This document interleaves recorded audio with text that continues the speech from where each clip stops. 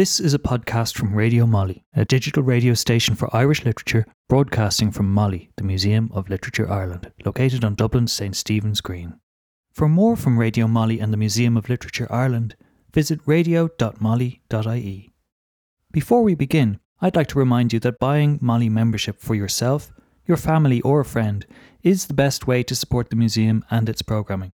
Head over to moli.ie/membership to sign up. Thank you for listening.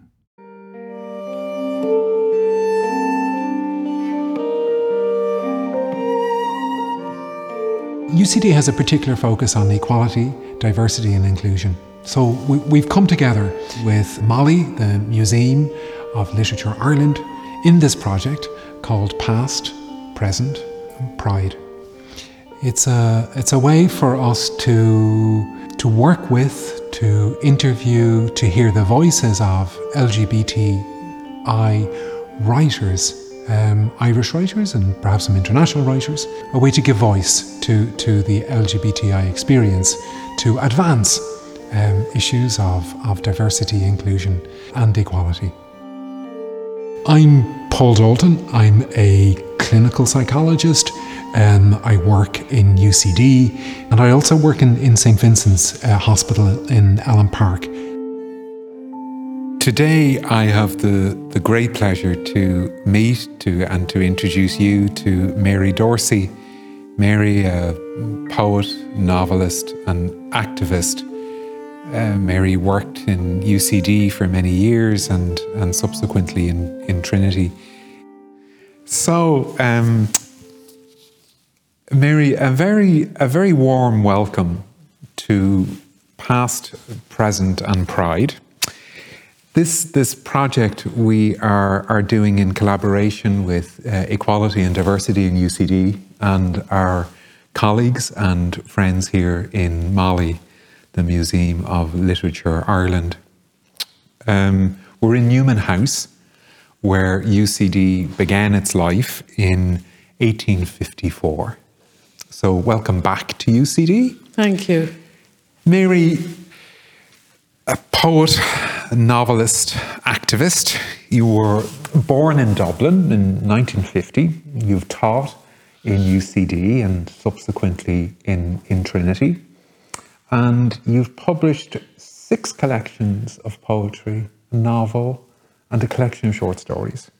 You are a founder member of the Irish Women United, Women for Radical Change, and the Movement for Sexual Liberation. Mary, of those 3 descriptions, poet, novelist, activist, which one captures you best now? I don't think I can separate them. I often think about that, and I think, if I hadn't been a writer, I would have been an activist too. And if I hadn't been an activist, I would have been a writer. So they're really interwoven and they're very deep in me. I suppose the writing, the love of literature started before the love of politics. As a small child, I wasn't interested in politics, whereas I was passionate from the earliest years I can remember about literature. Literature and activism, and their intersectionality. You've really lived that. You've lived that intersectionality, that kind of non-binary divide between activism and literature. Tell us more about that. Well, it's a long story. I have to go right back to my childhood. I was the youngest of 5, and my father and mother both were great readers, and the house was always full of books. And I would be excited every evening waiting for my father to come home, because after tea he would read to us. And he read to the 3 younger ones. So the older brother, the youngest of the 3 brothers, but the older than my sister and I, he would have been, I suppose, 10 or so, and I would have been maybe 3 or 4, and then the sister in the middle would have been 5. So he read for a book suitable for each of us. So I had nursery rhymes and so on, And then my brother had Dickens and Robert Louis Stevenson and all these wonderful writers, Jules Verne, And I can remember clearly my father's voice reading those stories. I can remember being terrified by Great Expectations. I've never read it since because I got such a fright, the opening Great Expectations. It's one book of Dickens I haven't been able to read since. So my father died when I was 7, and life changed very much. But the love of literature and the love of reading went on. And I actually couldn't read when he died. I didn't know how to read because I loved being read to so much I didn't see the point. Yeah. And then my mother just didn't have the time. Yeah. And that was the first time I was conscious of the difference between men and women's roles. She said, I can't, I'd love to, but I can't. Yeah. And then she tried to do it a little bit during tea. And I said, you're not doing the voices right, because my father would do a whole drama. Yeah. And she didn't have time because she Yeah. was a woman and she was hurrying, And so, of course, I had to very quickly learn to read myself so that I could. And from the moment I began to read, I just embarked on world literature. I don't remember a stage. I went straight from sort of infancy into adolescence. I skipped a couple of stages. And is it? Am I right in understanding this, that your brother, one of your brothers, Yes. went to the UK to study, and he brought books that were banned in Ireland home. I mean, the Kate O'Brien, the Edna O'Brien, the James Joyce. Is that? Well, almost right, yes. I had 3 older brothers. My sister was next in line, and then 3 older brothers. And Donal was the middle one, Donal Dorcey. And he actually was, sadly, he is no longer with us, died a few years ago. But he worked on the Irish Times for years, so he was a journalist, very well known in Ireland. But as a young man, he was studying at UCD. And everything was banned in those days. That was the 60s. Everything was banned. I mean, the whole of English literature. A lot of people know that Joyce was banned and Oscar Wilde was banned. Everything was banned. And at that time, students, and they were mostly young men, all went to work in England in the summer, in factories. I think he went to a pea factory every year in some awful place, Hull or somewhere. And he'd come home. Other people came home probably with casefuls of porn or whatever, but he came home with world literature, and he just spill opened this case on his bed. So he was studying, the 3-year course, arts course. My father was a mathematician, and he had always wanted Donal to do maths, but Donal had this great love of literature, so went against it. But I would go up to his bedroom because it was the only place that was warm at that time, because he was allowed to have extra heat in his bedroom, because he was a serious student. So I'd lie on the bed, and to keep me quiet, he'd just hurl books at me. So from 10 to 13, I was sort of hothoused by him. I see that in retrospect. At the time, I just took it for granted. And he would literally throw books onto the bed and say, read page 10, read page 50. So I read Oscar Wilde, I read D.H. Lawrence, I read James Joyce, I read Steinbeck, all marked out by him. And then we discussed them afterwards. Extraordinary. And I think for some people, Mary, the idea that Ireland of censorship would come almost as a surprise, that it, and as you say, it wasn't just James Joyce. What I'm wondering about growing up in that kind of an Ireland as a young girl, as a teenager. How did it shape you? Well, it's very hard to describe to people who haven't lived through it, because, as you can probably imagine, knowing Ireland, there's always more than one reality going on. I remember when I was travelling a lot in the 80s, when I first began to publish, and I'd be going to countries, here, there and everywhere. And a lot of people would assume that you were either completely repressed in Ireland, and it was like a jail sentence to live there, or they would think you were just like the rest of Europe, rich and educated and liberal. And it was very, very difficult to describe the in-between world that we lived in. So growing up, I was conscious of that repression, of course, and I was conscious of the class distinctions, the poverty. There was such obvious poverty everywhere you went. And, the church going on a Sunday, you had to go to Mass on a Sunday. I remember my brother, the same brother who was studying at UCD, skipping Mass and going to the local pub and telling me, I was the only one who knew that's what he was doing. And then he told me, we all do that, all the guys do that. We just go across the road, we put a face in at the door and then we go to the pub. And I stopped going to Mass when I was, I think, 13 or something. I was very rebellious. Did you? At 13? Yes. And I was also, very, very passionate about it all. And I explained to my mother, I remember with tears in my eyes, because I'd become totally cynical about the Catholic Church, shocked by them. I'd been overeducated, you see, by the brother. I knew all about the persecutions and the terrible tyranny of the Catholic Church. And I said, I'm going to be a Protestant, So I'm still a Christian, I believe. I'll read the Bible, and I became an expert on the Bible briefly, and actually won there was a national religious competition in those days, and we all had to do a compulsory exam. Maybe it was, I don't know if it was just for convent schools. But anyway, I got first marks, and my mother was almost fainted when she heard. She couldn't understand how this could possibly have happened, to this. And does it linger? Do that influence, those very strong influences at an early age, are they with you still? Yes, it formed my radicalism. I was conscious always, as I am to this day. It's very hard for me to describe one or other reality, because for me there's always dark and light present. So I think could say I lived in a paradise until my father's death, and then things changed hugely. And that was my first experience of complete change, that I learned, I think, that the worst can happen. I think that's what I learned at an early age. And in some ways then, there were always moments with my friends I'd be cut off from them because they were more childish than me. They had a naivety. They didn't know the worst could happen. Yeah. They were still living in that happy place where if your parents said everything's going to be all right, it would be all right. Yeah. But I had been told my father would be all right, and he wasn't, Yeah. So certainly that marked me. Yeah. But I was having such a wonderful life. I had such fun at school. I had wonderful friends. Yeah. Immediately after my father's death, I moved from kindergarten to this, secondary primary school. Yeah. And had wonderful friends there. And this is crucial to always, I talk about this. We lived right beside the sea.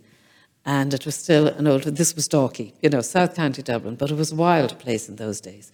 And there was an old-style fishing community who could have been in Connemara, Right. Men in long black coats with caps. And they owned a rowing boat, a big, big skiff, that would be about 17 foot long. And they went out every morning at 6 to haul the pots, Yeah. They would put them down in the evening, then collect them in the morning. And they always needed what they called a boy, to help them. They would do the rowing.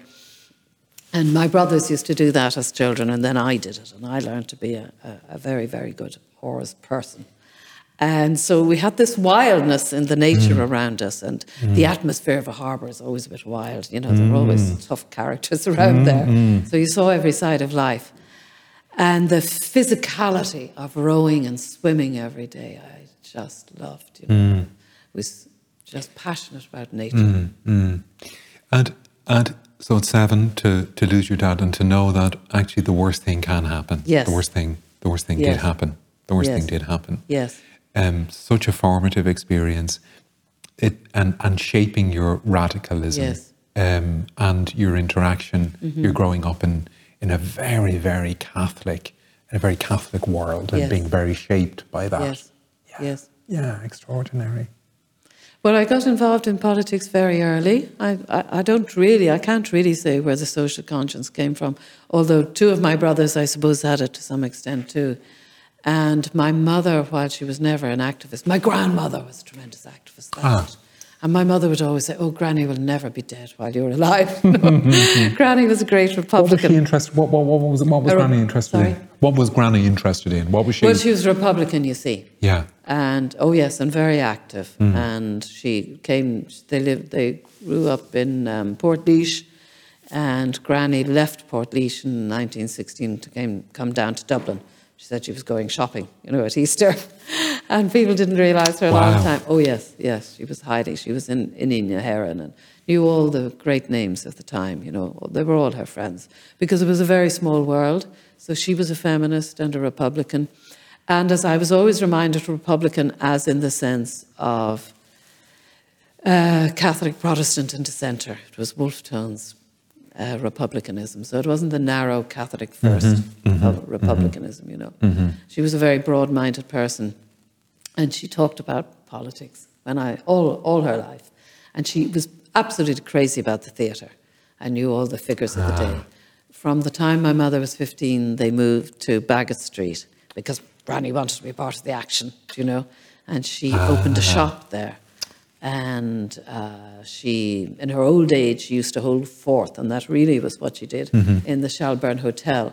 I thought that was a brilliant idea, Instead of staying at home waiting for people to come in, she'd go into the Shelburne, and everybody knew that's where you met Mrs. Kiersey, if you wanted to see her. And I used to mitch from school at that stage and drop in to see Granny, and she didn't care at all if I was still in my school uniform. She thought, here's the chance to chat to Mary, So she was an influence. And negotiating or finding your way in that kind of wider culture, finding your way, your sexual identity, realizing that you were lesbian in that kind of a world.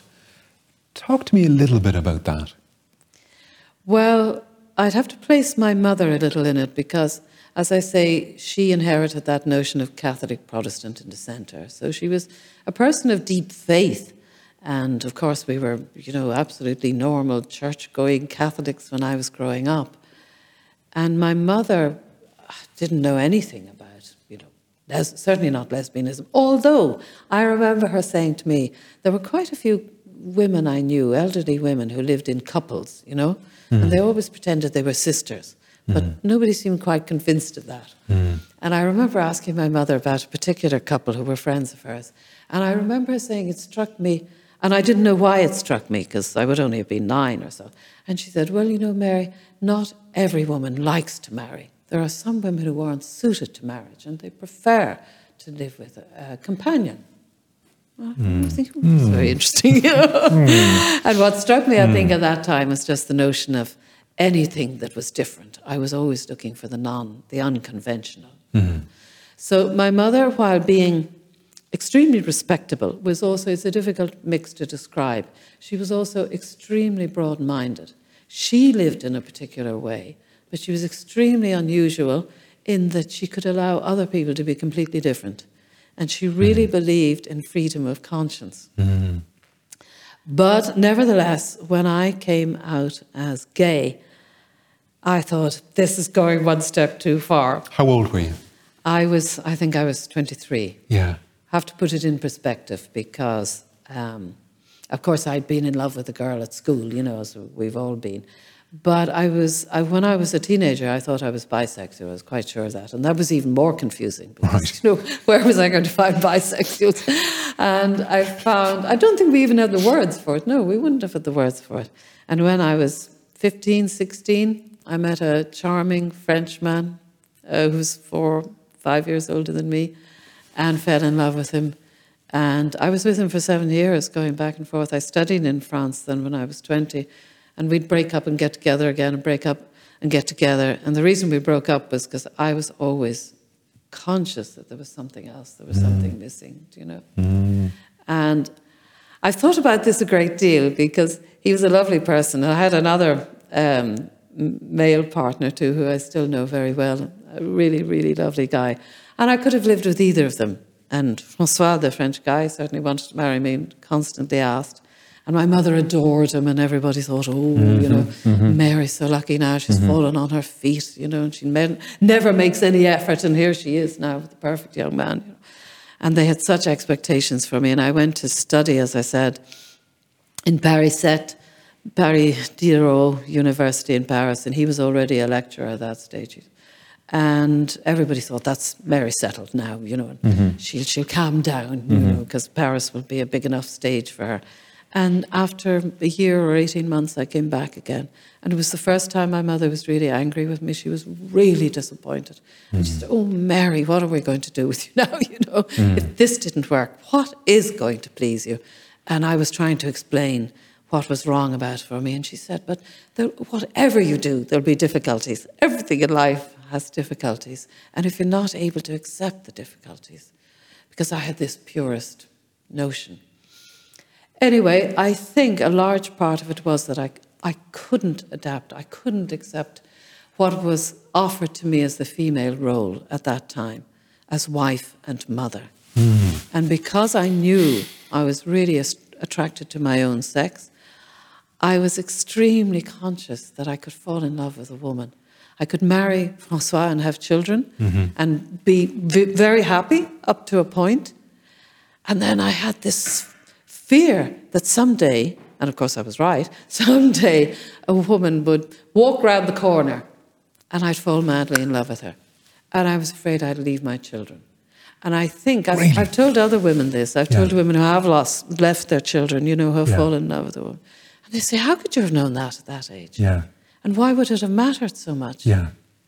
And I think it was probably because I'd experienced what it was to lose a parent, that I just felt I could never do that. Okay. I could never do that. Okay. And at the same time, I couldn't promise that it wouldn't happen, you see. Okay. So I thought, I can't promise myself to François and then, run out. And I can't be trapped. Yeah. And Mary, there were, if I have this, so there were two pieces there. There was the love, the attraction to women. Yes. And a not wanting to fall into roles that were expected of women at the time. Yes. Both going on there for you. Yeah. I came across a report of a headline that said, I think it was at a debate in UCD in 1970, and it said, a self-confessed lesbian denounces heterosexuality. Yes, that brought the house down. Tell me about the background. I came home from France, you see, sort of in disgrace, and thinking, well, I have to do something to justify being here. And Ireland was still in the dark ages. And having lived in France and having been in other countries, I'd already travelled, I'd already lived in England for a short stage. And I thought, I can't possibly put up with this place. Somebody has to shake it up, And I thought, where can I find some radicals? There must be. And the only name I had as a person who was even radical, never mind feminist or gay, I had no idea she was gay, was Nell McCafferty, because I had read her pieces in the Irish Times while I was abroad. So I knew that she was part of the Women's Liberation Group. And I went to their first meeting. My first meeting. They had been active for a year or two. And I was so disappointed because they were actually discussing marriage on the night that I got there. For some reason, they were discussing the ins and outs of marriage. And I remember Nell saying some extraordinary, God knows why, saying, wouldn't we all love the certificate? Wouldn't we all love to be married? Wouldn't we all love to walk up the aisle? And I thought, oh my God, is this women's liberation? So I thought, I have to find gay people somehow. They have to exist. And I've told this story so often, it sounds like something I've just made up, but it actually did happen this way. I was walking up Grafton Street with my girlfriend, Irene Brady, who lives in Paris and is still a really close friend of mine. And we saw on a poster, Sexual Liberation Movement meets tonight, Trinity. And she had never, nobody had ever seen the word sexual written in public in Ireland in large letters. And I said, we're going. And we had about half an hour before it started. And I just knew, this is it. This is going to change my life. I didn't know what it was. Oh, I should have said that just before I left Paris, I did meet, one of my lecturers was gay, and I discovered it just at the end. Right. And she brought me to a big, beautiful, beautiful spectacle, as they used to call them in France. A light show, which was something that didn't happen in Ireland. Yeah. It was some marvellous building somewhere on the left bank. And I walked into this room and I thought, these are the most beautiful people I've ever seen. Who are these people, And she said, a lot of them are gay and the others are all artists. This is my world. I have to find these people somehow. Instantly, I thought, this is me. And anyway, so I see this poster and I say to Irene, we're going. And I went to the little room in Trinity, above the stairs as you go in. And here were 6 wonderful people, 2 of them leaping around on a table, I remember, 2 wonderful gay men with a lot of makeup on, Hugo McManus, who is still a friend, living in Milan for many, many years. And we started almost immediately. We just got down together and they said, you know, what are you? You know, and I said, I don't know what to call myself. I think I'm probably bisexual. And they said, okay, we'll put you down as that, you know. They needed a bisexual. Yeah. And denouncing heterosexuality. Tell me about the fallout reported in the paper. Yes. You know, the self-declared lesbian. Well, between announcing myself as bisexual to the group, then I decided I fell in love with a beautiful French woman in the meantime.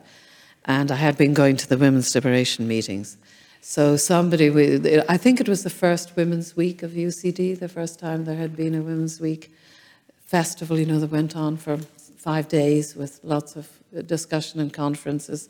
And there was an English woman who was to speak, and she got ill at the last minute, and there was nobody to fill in, and somebody said, would you do it, Mary? And I had been a debater at school, and, you know, I knew I could get through a speech all right. And I thought, well, this is my chance, you know, to just shake the place up a bit. And I didn't think I was going to be staying in Ireland. I thought this was, you know, a short-term thing. And I was in love with my lovely French girl, and she was sitting in front of me in the front row, you know, and certainly had to impress her. So there was a young man with me, Fergus Martin, who is an artist and is now in Aosdána too with me. And he was obviously a young gay activist. And I remember him sitting in his beautiful little dungarees looking so innocent. And there was a well-known psychologist sitting who was sort of introducing us. And I think she had no idea that we were gay. She just took it for granted, you know, because people thought, you know, gay people had hordes. They really did. So I think she was astonished when we stood up and introduced ourselves as gay. But I decided to just go for it, you know. And I wasn't going to make any apologies, you know. I was going to change these people. It was their problem. If they couldn't see how beautiful we were, that was their problem. So I do remember saying that, of course, very influenced by feminism in the States, which we were all reading then, Kate Millett and so on. And if feminism is the theory, lesbianism is the practice. So that was one of the lines, you know. And I did say that heterosexuality, you know, was sadomasochism, you know, and elaborated on the point. So the place was packed. It was a room about twice the size, and it was filling up as I was speaking, and the shouting was starting within minutes of my standing up. And I really hadn't foreseen that the degree of aggression. I had never faced that before. And it actually wound me up. I was enjoying it because it was like a football match, you know? And I didn't think of it as having consequences.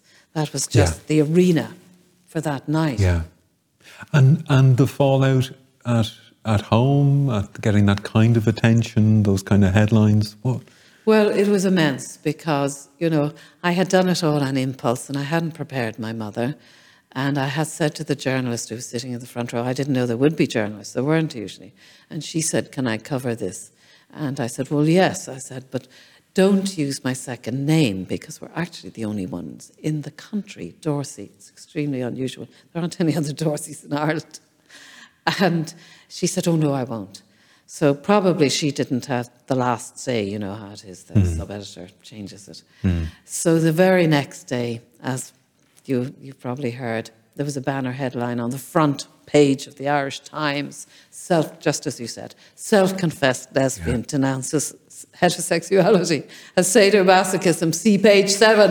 And I remember sitting with my girlfriend at the time and turning the page and thinking, oh my God, you know, how will we go home to my mother? My mother, the widow, living alone, surrounded by very respectable, you know, conservative neighbours.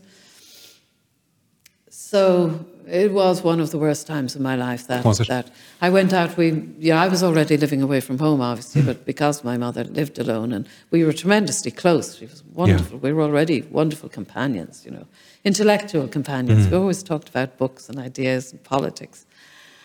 And she welcomed all my friends to the house and was tremendously generous. But anyway, we went out to see her for Sunday lunch. And she was standing at the sink. And I hadn't really seen her cry since the first few years after my father's death. And the tears were just flowing down her face. And she couldn't speak. I had never seen her. She was a very strong woman, very courageous, and had been through a lot of trouble in her life. She couldn't speak. She couldn't look at me. She couldn't speak. And the tears just kept flowing. And she went on making the dinner, and we sat down for Sunday lunch, and the tears flowed all through the meal. And she didn't speak. We stayed then because we thought we can't leave her on her own. She literally couldn't speak. It was astonishing. And I kept talking, but she didn't. Yeah. Anyway, I don't know if she phoned my sister or if my sister was coming anyway. My sister was living in London, and she was cool, sophisticated. She was older than me, and she knew some gay people in London, you know. So she came over and she told me afterwards, she said, listen, everybody knows she's gay, Mom. Sure, everybody knows it just because you're such an old fuddy-duddy, you know. Yeah. You've got to get with the programme. Yeah. So that was a helpful approach. And we drove the sister to the airport after 2 days. And on our way back, my mother still couldn't speak. And I said, Mom, I'm so sorry you found out this way. You know, I'm really sorry I hurt you. And then we began to talk. Oh. And from the moment onwards, then, we began this debate, you know. Right. It continued for the rest of our lives. That she said, in her very quite noble way, she said, well, you can't expect me to understand. Mary is very new to me, and I don't have, you know, the information to understand, but we'll have to talk about it. Wow, extraordinary. And we began a wonderful dialogue. Extraordinary. Mary, was there room, so I'm thinking of the kind of 70s, 80s, I'm thinking about the women's movement, I'm thinking about our own membership of what has become the EU, all of those changes that were taking place. Where were lesbian women? Was there room for lesbian women in that? What happened to them in all of that? Oh, well, of course, the EU began to change things for us. And how I think about it is that the EU forced new legislation on us, but the women's movement and the gay movement prepared the ground. We did the education, we did the consciousness raising that made it possible for Irish people to accept those big legislative changes, you know? Yeah. And the two worked together. Yeah. And without that, I don't think Ireland could have accepted the EU in the way that we did, you know? Yeah. And I think it's a factor of Irish society, isn't it? That it's one of the good things about us, that because we're so small, people get educated very quickly. You know, the news goes round. Yeah. News travels fast. Yeah. And the early women's movement and the early gay movement, we went around the country from the start, talking in conferences and talking in small groups, and most of the time being thrown out and people throwing things at us. But, you know, the word did spread very quickly, and people began to debate it very quickly, and people began to be... I don't think we were asked onto television until much later. Not Irish people. You know, there were the two lesbian nuns on the Late Late, and, you know, it was okay for a foreigner to do it, just about. Lesbian nuns on the Late Late in Yes. the mid-80s? Yes. Early mid-80s. And Yes. there was uproar, wasn't there? Absolutely, yes. But I know that they said they were astonished to find that the next day they walked, you know, up and down Grafton Street, and people came flocking to them, shaking their hand and thanking them and congratulating them. So there's always that double thing in Ireland, isn't there? Because so many people, you know, even if they didn't have a gay bone in their body, everybody had a secret. Everybody had been forced into secrecy and guilt about something. And that's really what we represented for them. And all my life, that has happened to me too, since, you know, that first night at UCD. People come up to me continually and say, thank you for speaking out. Yeah. Because that gave me the courage to speak out about whatever it was. Yeah. And going kind of back to your mum a little bit. I mean, a lot of your work, at least to my ear, to my hearing,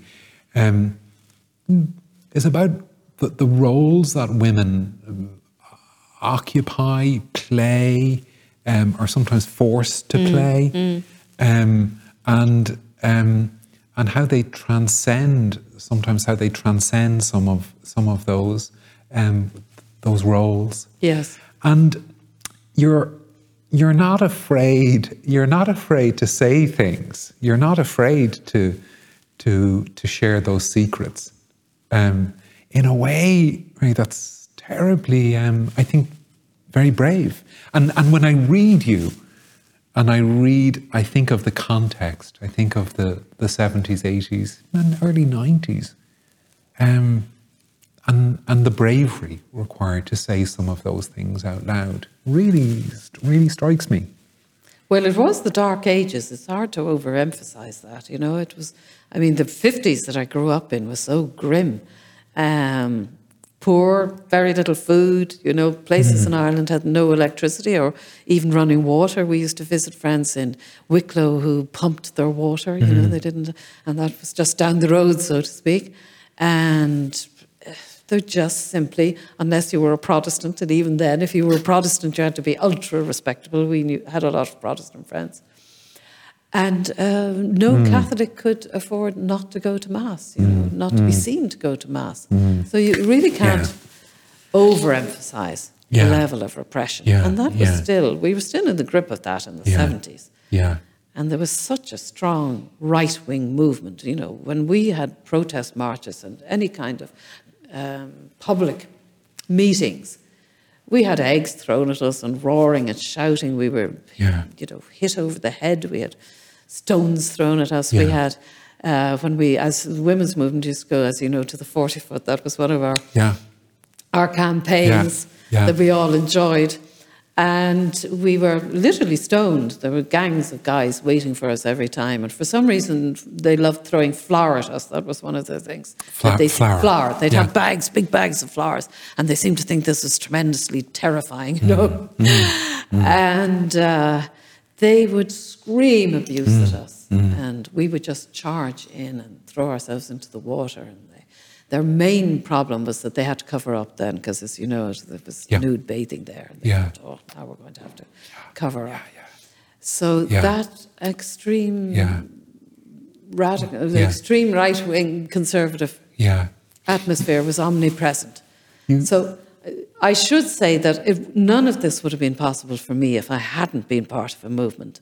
I mean, if I had been an isolated gay person, and if I hadn't had a lover, I don't think I would have done any of this. What might have happened? I don't know, but you know, from the moment I fell in love, I thought, I'm not going to lie about this. I was so proud of her. I was so happy. I was so thrilled. There was no way in the world I was going to keep my head down and, you know, hide this person. I would honestly have rather died. I'm quite happy to be shot rather than do that. It's not in my nature. And I didn't care what anybody thought, you know.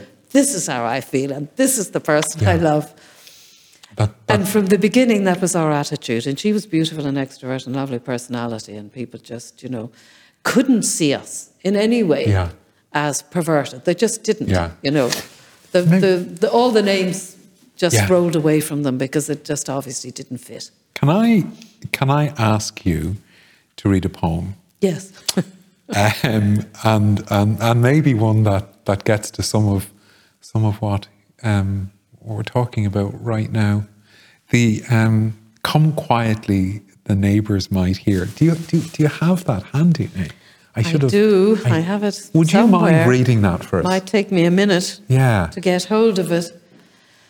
Well, yes, that really describes the grim side of Irish life in that period.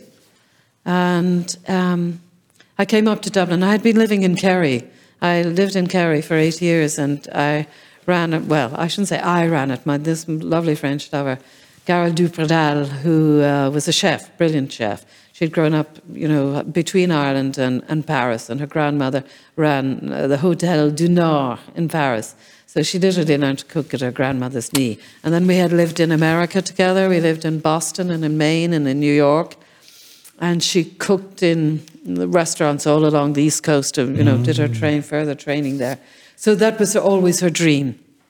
And we went to Kerry, and we had been intending to stay there just a winter. I went down to write, and I wanted to be on my own, but she followed me, of course.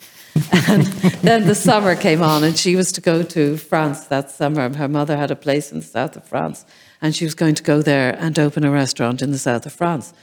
But at the last minute it fell through. She couldn't get the money for it or something. And to comfort her, she was devastated. And to comfort her, I brought her into Dingle, and I said, look, there's bound to be somewhere. You know, there were already 2 famous restaurants in Dingle, and it was just beginning to grow, beginning to become the Kinsale of Kerry, you know. And I said, we surely can find one here. So anyway, we did, and we stayed, and she was there for 10 years, I was there for 8. So I came up one winter to spend the winter in Dublin, and I remember being on, I think it's Herbert Street, just off Bagot Street, and it was grim in the way that flats were then in the old Georgian houses, and it happened to be full of elderly women who would make their way up very slowly up the stairs, and they all listened to the news at the same time. All their televisions would be on. You'd hear the bong bong of the Angelus, and then the awful bad news.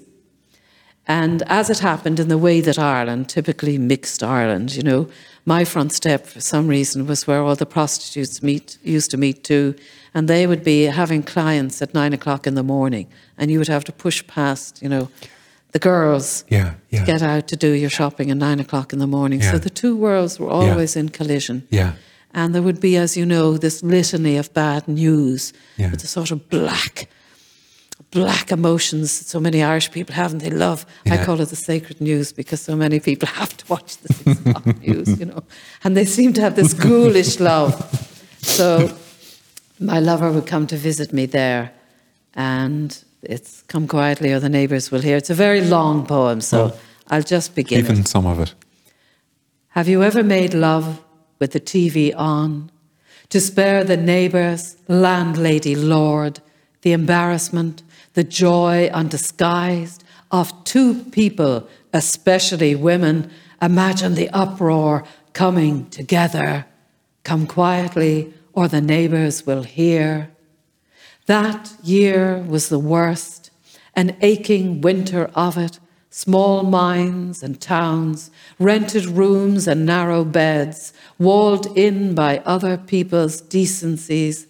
And at every sitting down to table, broadcast at breakfast, dinner and tea, the daily ration of obscenity. Have you ever made love with the TV on? Come quietly or the neighbours will hear. Beautiful. So that does capture, it explains also the sort of passionate rebellion I had, because it was a country of horrors. There was so much suffering and so much sin, you know, and so much shame and secrecy. And in the women's movement, we discovered it long before others, because people came to us right from the beginning, and we knew about child abuse before other people did, and we knew about priests sleeping with their housekeepers and having children and sending them into orphanages, and we knew about people brought up in orphanages who'd had to give up their children. We knew all these tragic stories. Women would come every week. This was Irish Women United, and they would come to the Sunday meeting, and they would sit in the back of the room sobbing. And one after another would tell her story, thinking she was the only one in the country. And then the others, you know, would say, that's my story. You, in addressing those issues, you there's a tenacity in your voice, in your writing, in your writing voice.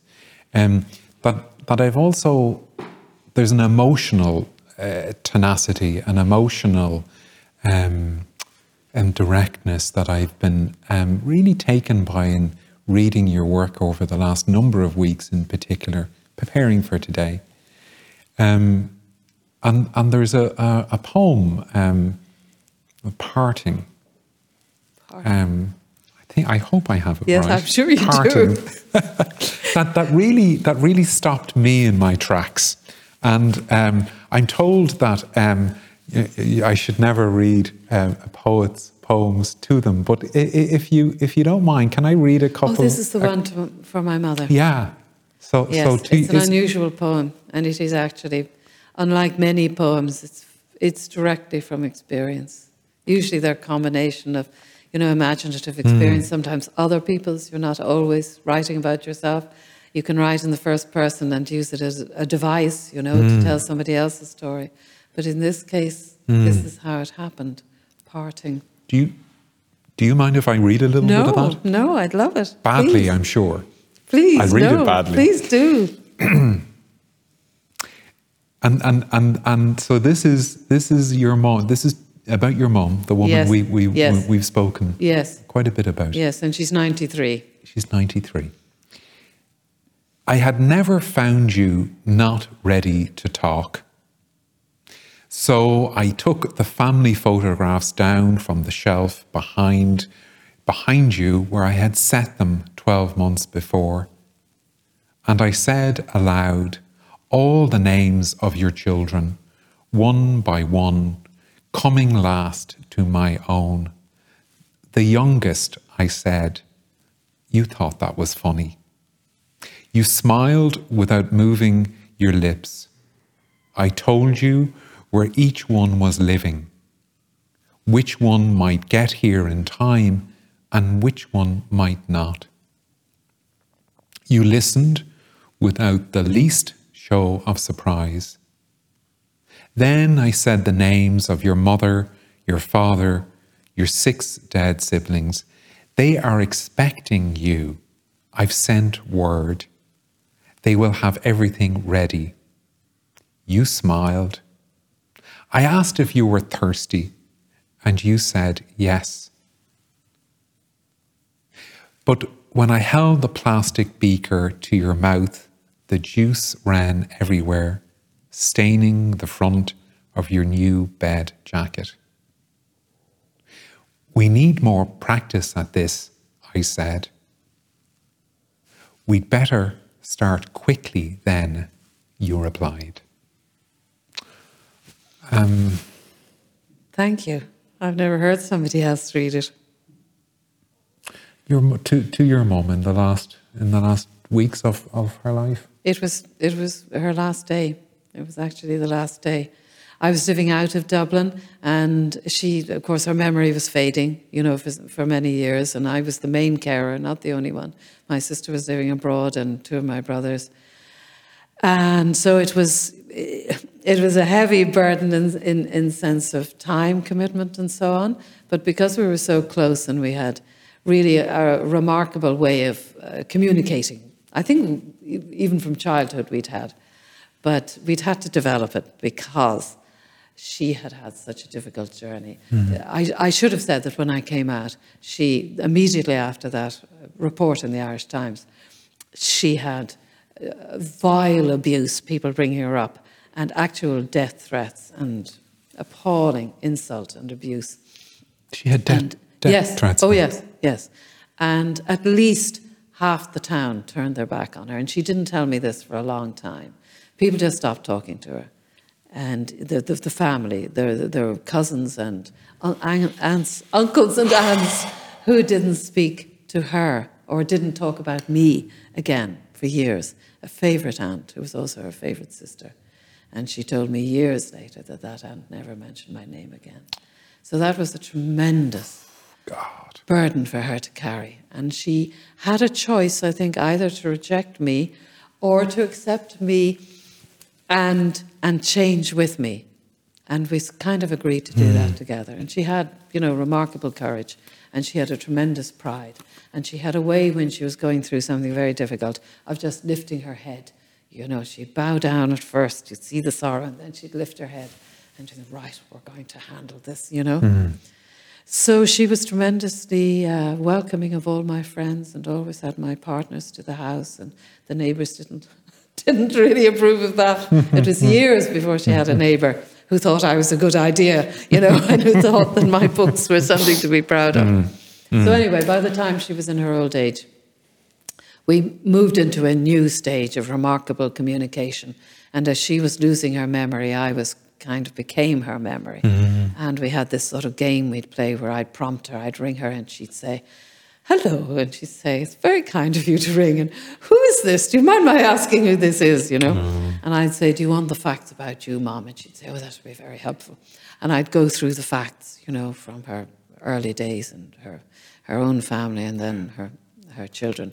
And at the end of it all, she'd say, oh, thank you so much, Mary, that's wonderful. But on one wonderful occasion, I remember her saying, thank you so much for telling me all this. And would you mind telling me, how is this? So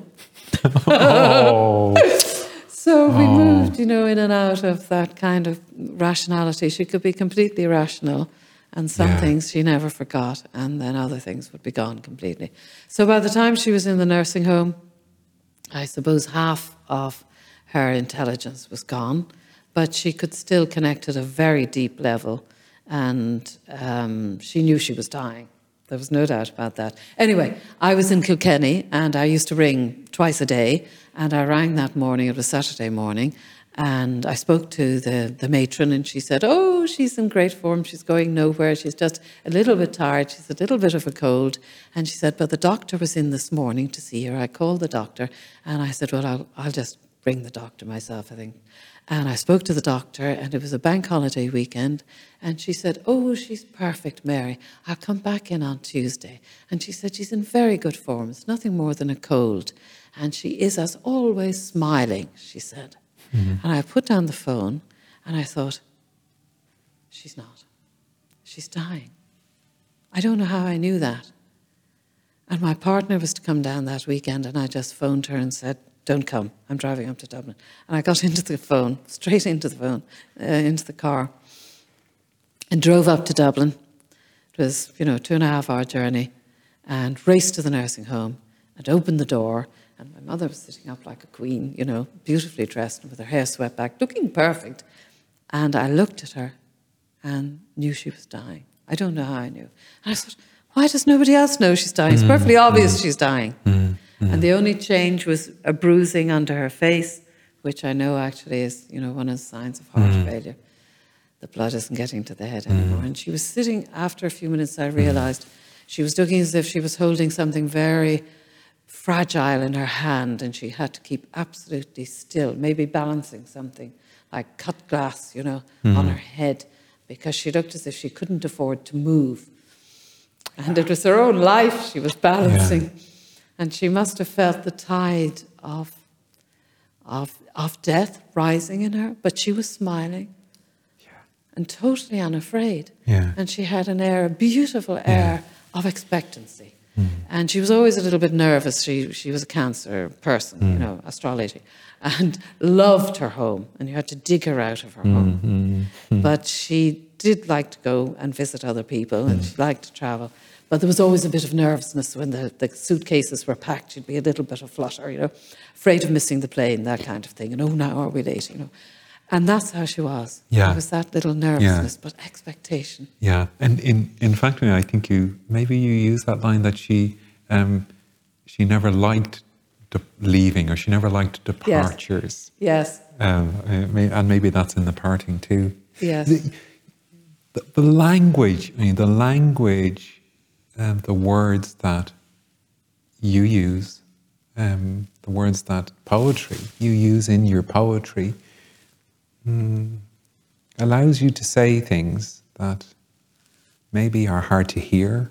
Some people would find hard to hear. Yes, yes. And there's a precision in your words that I was reminded a little bit of the poet David White, who trained as a scientist, as a biologist, and he said that he left science for poetry because the language of science wasn't precise enough. Oh, that's lovely.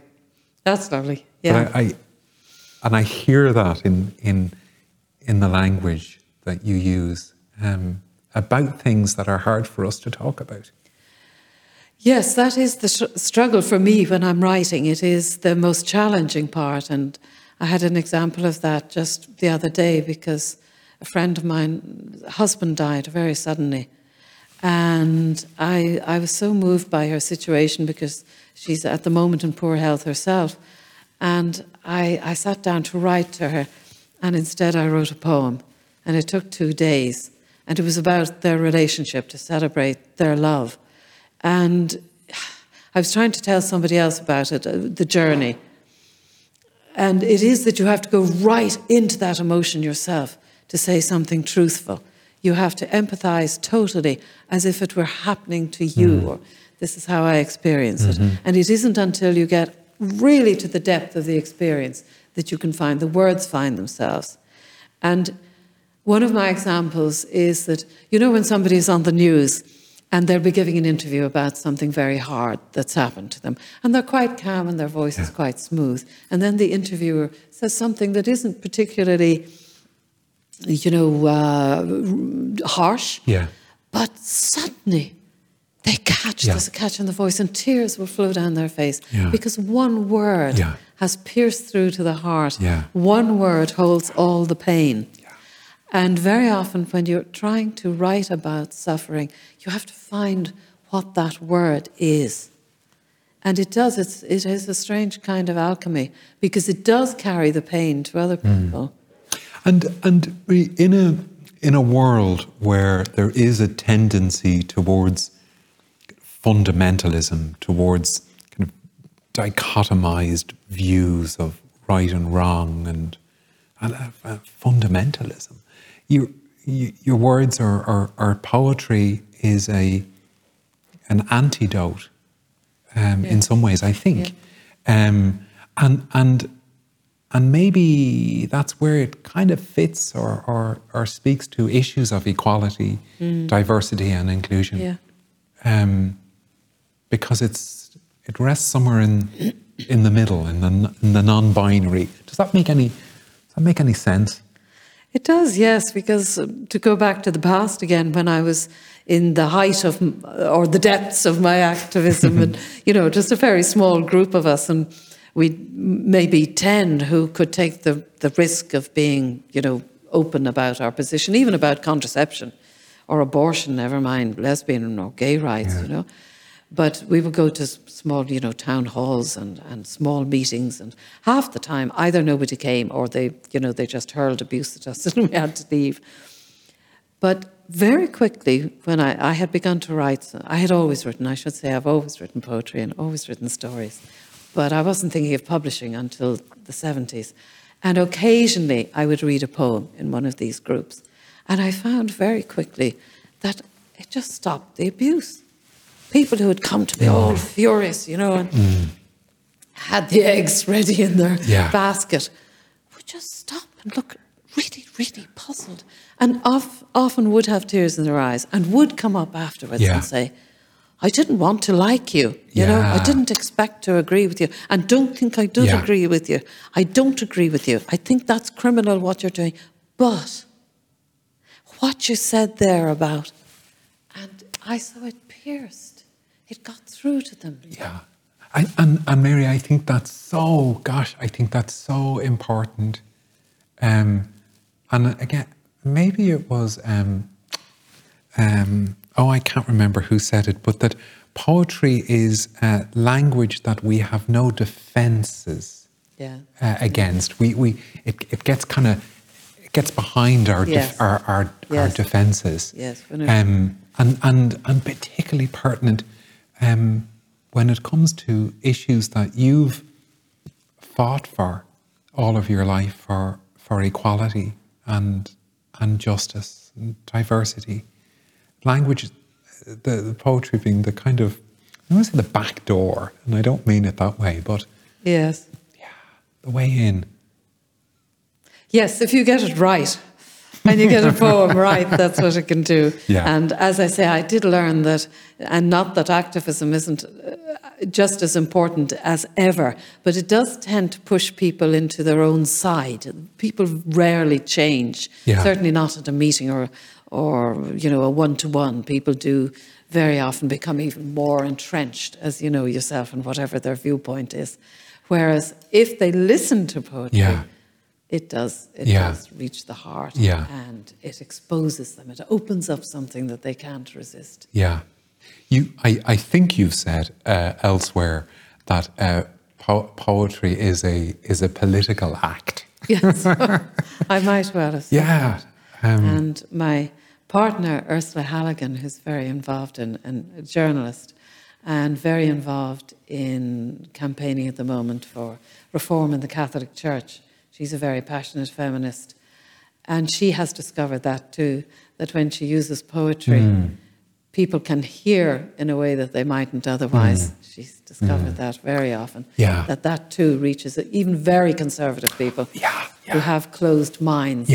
It can open hearts, changing hearts and minds. Yes. And is such an antidote to our sometimes our public discourse that's so dichotomized. Yes. That's so binary. Yes. And And through poetry, we can find ourselves, we find that we can, as you say, if it's done well, we can find the common ground, the middle ground, the middle way. Yeah. Mary, it's been an absolute pleasure to have this conversation with you this morning.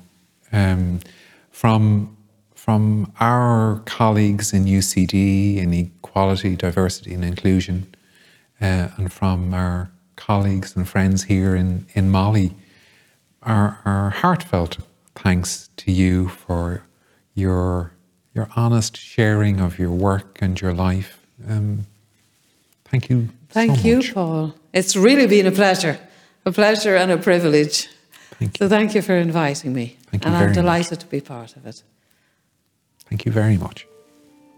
For me, literature, for me, writers, for me, the arts, in some ways, capture what's often missed in conversation, what's often missed historically when it comes to the lives of people who, for various reasons in this country and beyond, don't experience an equal world, a world that is accommodating, is embracing of diversity, and certainly a world that isn't inclusive. So I feel the arts and literature play a very, very central and important role in advocating for a more equal, a more just, a more diverse and inclusive society.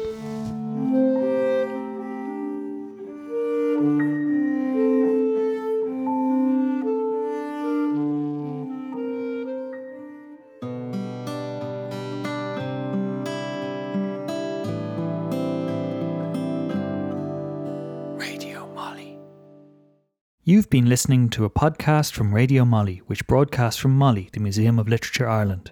If you've enjoyed this programme, do consider becoming a MoLI member or giving membership to a friend. It's the best way to support the museum and its programming. Visit moli.ie/membership to find out more. Thank you for listening.